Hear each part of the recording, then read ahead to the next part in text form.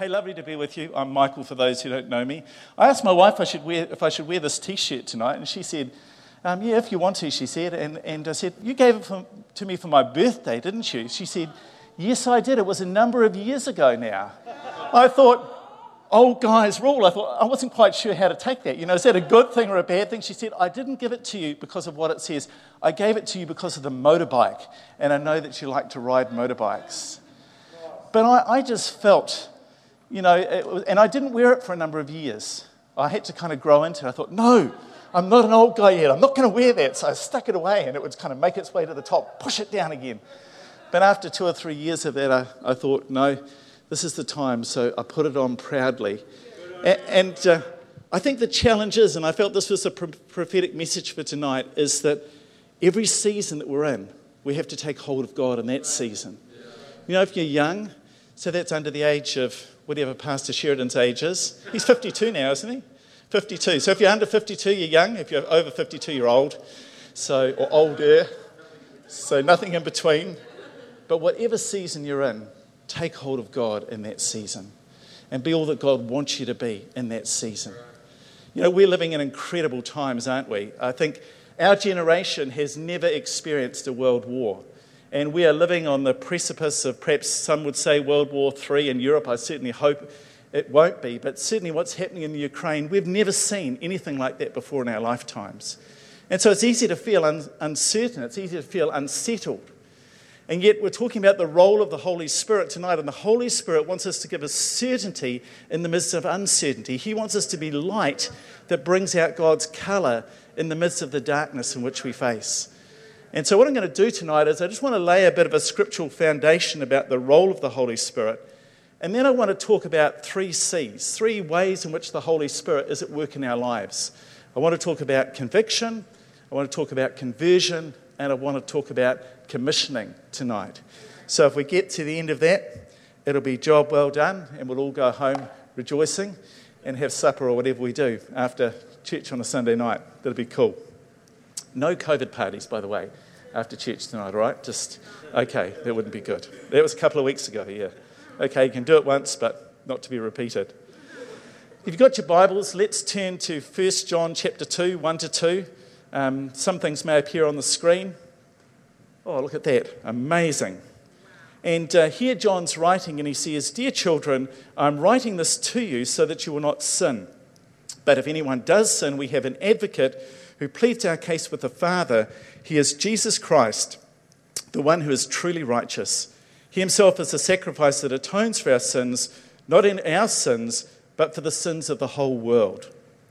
The word advocate there is a bit of a legal, we think of it in terms of legal terminology, don't we, an advocate.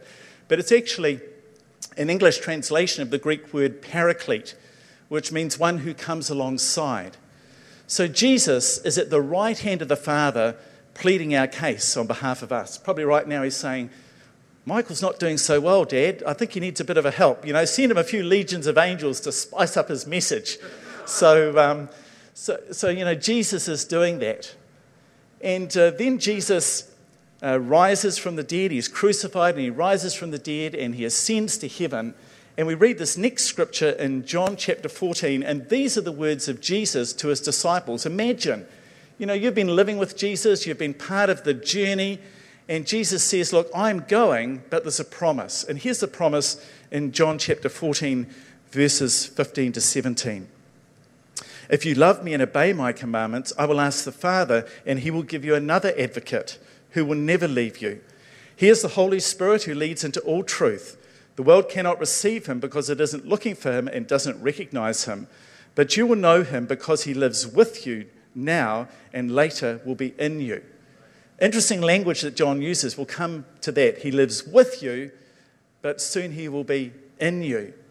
And so Jesus promises another advocate. Again, that Greek word paraclete, one who will come alongside. The Holy Spirit is to come alongside us to be our helper, our counselor, our instructor on the journey of life. And that's what we want to talk about tonight. And then Luke goes on, and Luke says in Acts chapter 1, he says, but you will receive power when the Holy Spirit comes upon you, and you will be my witnesses, telling people about me everywhere, in Jerusalem, throughout Judea, in Samaria, and to the ends of the earth. And Luke's writing about the difference that the Paraclete, the Holy Spirit, makes in people's lives. So what's the role of the Holy Spirit in your life and my life? Here's a little quote from John Little. He wrote an amazing little book called Know What You Believe. He wrote another little book, Know Why You Believe. And in that, it's on the screen for you. He wrote this about the Holy Spirit. He said, "He is most vitally and intimately involved in our initial conversion and birth into the family of God, as well as the ongoing development of our Christian lives. Knowledge of and intimate relationship with the Holy Spirit brings us power, joy, and hope." I like that. The role of the Holy Spirit in your life and my life is to bring us power and joy and hope.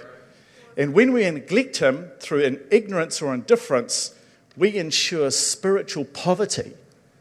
That's pretty tough language, isn't it? But I think it's so true. When we neglect the role of the Holy Spirit in our lives, we choose to live at a lower level than what God intended. The Holy Spirit is not a mere force. The Holy Spirit is a person. And there are a number of scriptures. I'm just going to go through some. I don't expect you to remember them. You've got, I'm sure, the YouVersion or something. You can look it up on that if you're interested. But you'll find passages in the Bible that talk about trying or testing the Holy Spirit. Acts 5 and verse 9, grieving him in Ephesians 4:30, lying to him in Acts 5:3, speaking against the Holy Spirit in Matthew 12:31 and 32. The significance of these scriptures is this is what you could do to a mate, couldn't you? You know, have you ever done that? Have you ever tested one of your friends? Have you ever grieved one of your friends? Have you ever perhaps told an untruth to one of your friends? Speaking against the Holy Spirit, I think I said that in Matthew 12:31, 32. Resisting him in Acts 7:51. Insulting him in Hebrews 10:29. And being forbidden by him to do something in Acts 16:6 and 7. This is when Paul's on one of his missionary journeys. He's at Bithynia and he's about to head off in that direction. And the Holy Spirit says, "No, I want you to go to Mesopotamia." And so it changes the direction in which he was heading. And I felt prophetically tonight that some of us can be in those situations. I felt prophetically tonight that someone, and you've been heading in a certain direction and that's been okay, but right now it's just not working for you as it used to. There's a frustration there. And that's because the Holy Spirit say, actually, I'm opening up a new door for you. So don't barge through the door that's closing. Just hold back and allow the Holy Spirit to open a new door for you. If that's the Holy Spirit speaking to you, there should be a witness for you. It won't be something you've heard for the first time. They'll be like, oh yeah, I think that might be. Tomorrow when you're opening your Bible, maybe God will speak to you through the pages of the scripture. You think, oh, Michael was talking last night and I think Jesus is talking to me this morning. Is that a coincidence? And then you go to activate this group in the coming week and they're praying for you and they're saying, hey, we just really feel that God's leading you in a new direction. And you'll realise that is how God leads us and guides us. That's the role of the Holy Spirit in our lives. Francis Chan states, I haven't got this on the screen, so sorry, you have to listen to me. So see how you go. The Holy Spirit is a person. He's not an indistinct power or thing. I often hear people refer to the Holy Spirit as an it, as if the Spirit is a thing or a force that we can control or use. The Holy Spirit is a person who has personal relationships, not only believers, as we have seen, but also the Father and the Son. So you're getting the message. The Holy Spirit wants to come alongside to lead us and to guide us. I just felt when I was putting on this T-shirt, I just felt it was a Holy Spirit thing. I didn't have to do it. I'm not going to ask the Holy Spirit what I'm having for breakfast tomorrow. I know what I'm having for breakfast tomorrow. I'm going to have, what am I having for breakfast tomorrow, Gillian? No, it's not porridge. It's the uncooked form of porridge. What's that called?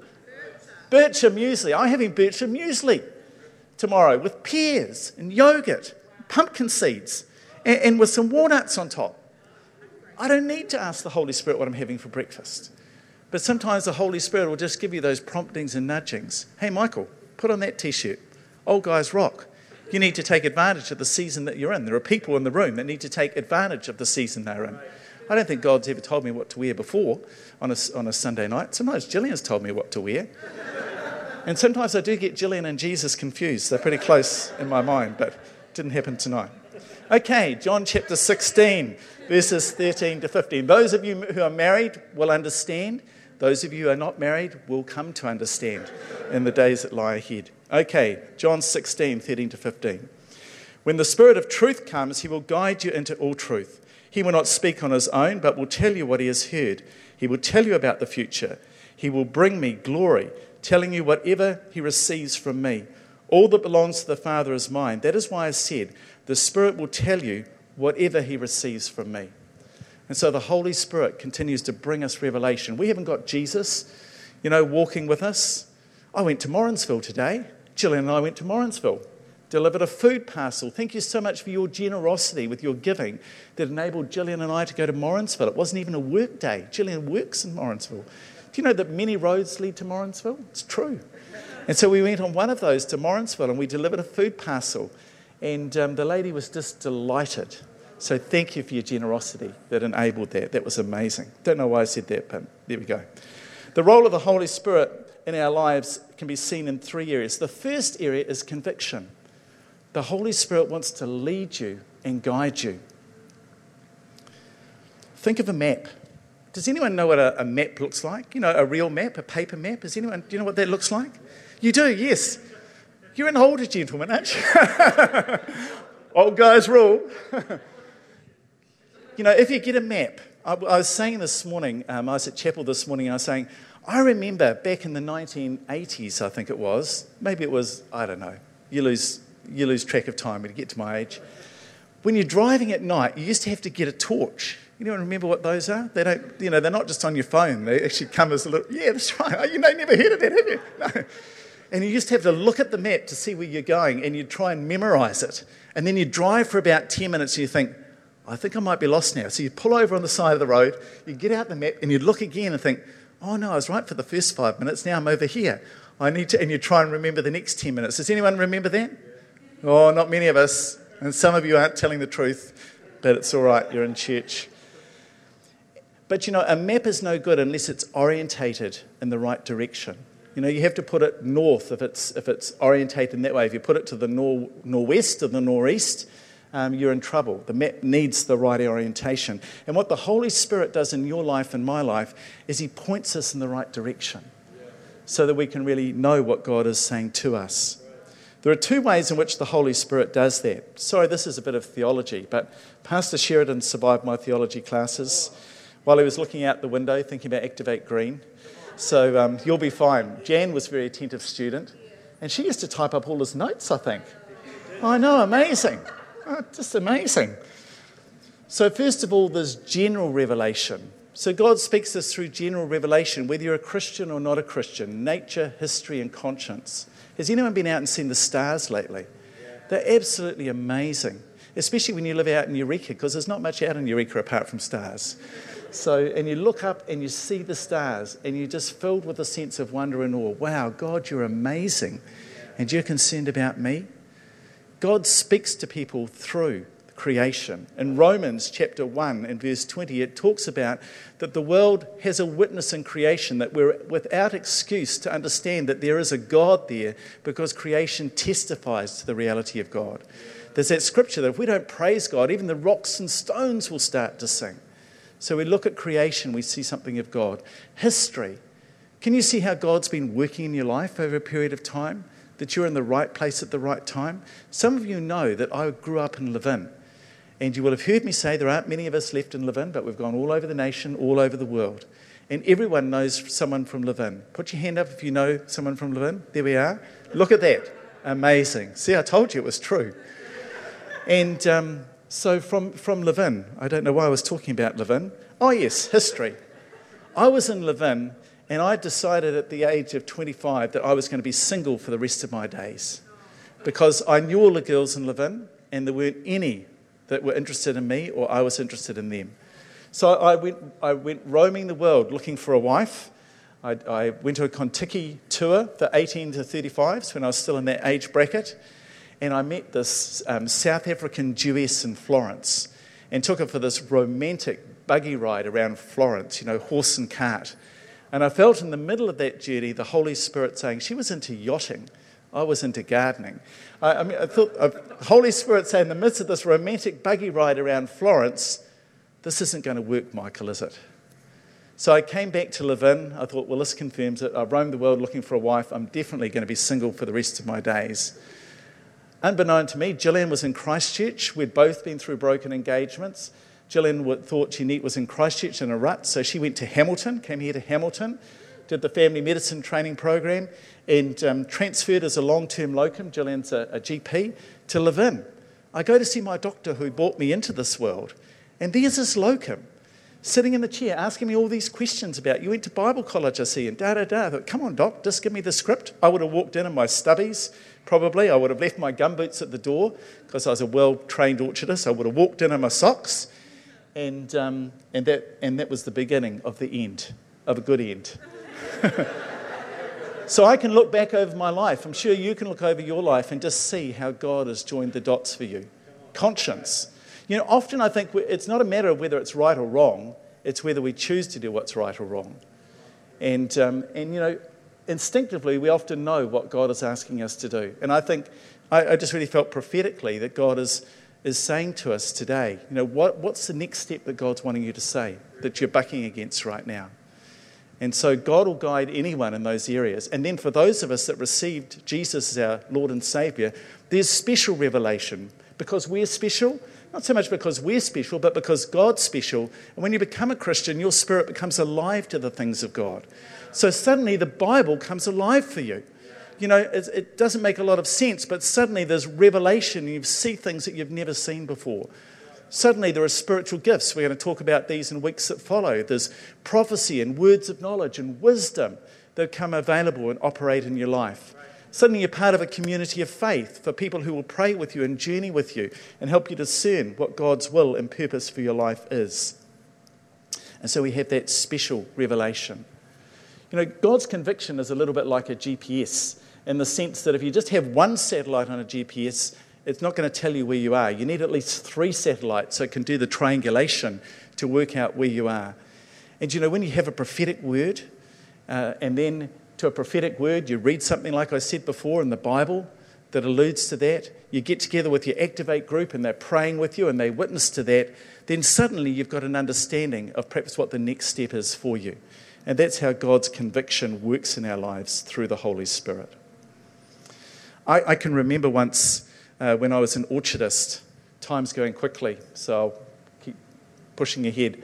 I remember once when I was an orchardist, I would start at 6 in the morning, I'd finish at 6 at night, and I was addicted to television. I used to just blob out in front of TV until TV switched off. It was about 10:30, I think it switched off then, back in the 1980s. And when it switched off, there was a little Kiwi that got into a satellite dish, and he went to sleep in there. You can find it on YouTube probably.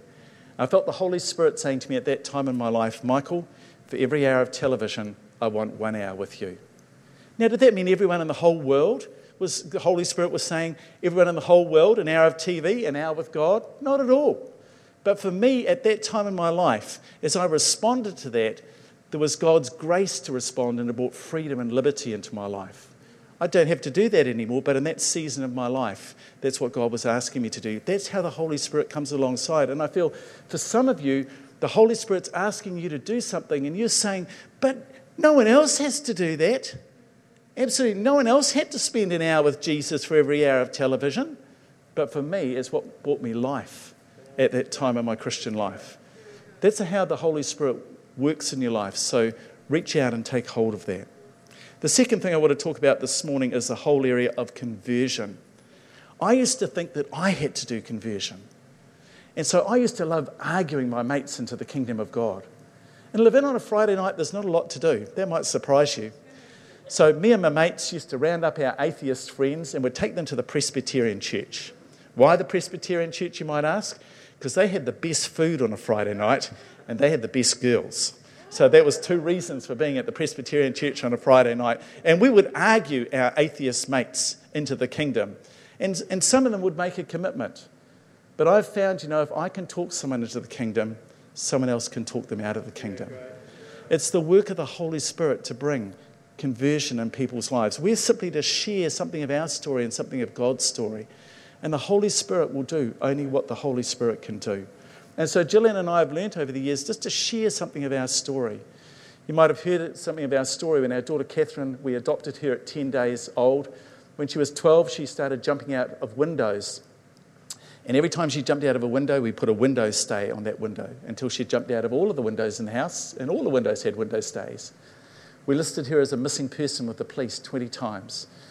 We went looking for her on the streets most Friday nights. But God was with us. Did God cause that? Absolutely not. But God was with us on that journey, and we saw some amazing miracles in the midst of that journey. And that's part of our story. And when we share God's faithfulness, Sheridan and Jan were marvellous. I remember you guys encouraging us in that journey because it was pretty tough. And you guys were friends that stood alongside us and encouraged us, because without friends, I don't think we'd ever got through that season. But when we share that story with others, we testify to something of God's faithfulness in our lives. And so understand it's not your job to bring people to faith. It's your job, the role of the Holy Spirit, to share your story and God's story and how your story is part of God's story, and then to allow the Holy Spirit to do the work. I feel my watch buzzing, but I'm just ignoring it for present, so it'll be okay. Matthew chapter 5, 14 to 16 in the Message Bible puts it this way. Here's another way to put it. You're here to be light, bringing out the God colours of the world. God is not a secret to be kept. We're going public with this. As public as a city on a hill. If I make you light bearers, don't think that you're going to hide under a bucket, do you? I'm putting you on a light stand. Now that I've put you on a hilltop, on a light stand, shine. Keep open house. Be generous with your lives. By opening up to others, you'll prompt people to be open with God, your generous Father in heaven. I love that thought that we bring out God's colour. You know, we're all different. Look to the person to your left and your right. They're different, aren't they? The Bible talks about being a peculiar people. I don't know, just saying. I'm not saying that the person next to you is peculiar. I'm just saying the Bible says they're a peculiar people. Although Nikita can see how that can relate to Jay, which could be problematic in their marriage, but I'm sure they'll get through it. Pray for them. They'll be good to go. We're all different sizes, different shapes. But God uses us to tell something of our story. There are people that you can reach that no one else can reach. There's a passage in Galatians chapter 5, 22 to 26. I'm not going to read it for the sake of time. But from the Message Bible, I just love the way it talks about the fruit of the Spirit. I'm just going to read a little bit of it. It says, we find ourselves involved in loyal commitments, not needing to force our way in life, able to marshal and direct our energies wisely. That's the fruit of the Spirit. Or I love this bit, legalism is helpless bringing this about. It only gets in the way. Amongst those who belong to Christ, everything is connected. Getting our own way and mindlessly responding to what everyone else calls necessities is killed off for good, crucified. Ain't that the truth? So have a read of that sometime. I'm sure that you will enjoy that. It's a great passage of Scripture. Commissioning. The Holy Spirit wants to commission us and wants to give us spiritual gifts. We're going to talk about this in the weeks that come. But when you become a Christian, you get all of the Holy Spirit. It's not like when Jay becomes a Christian, he gets like 50% of the Holy Spirit. He gets all of the Holy Spirit. But there are different dimensions of the Holy Spirit working in our lives. I can relate. I think Pastor Sheridan would be mortified. Imagine if he had a V8, but it was throttled back. I understand you can get V8s and you flick a switch and they just go on 4 cylinders. So imagine, Pastor Sheridan has this amazing V8, but he's driving it around on 4 cylinders. Don't you think that would be frustrating? I think you'd probably hotwire it, don't you, and free up the other 4 pretty quick. But sometimes we can live our Christian lives like that.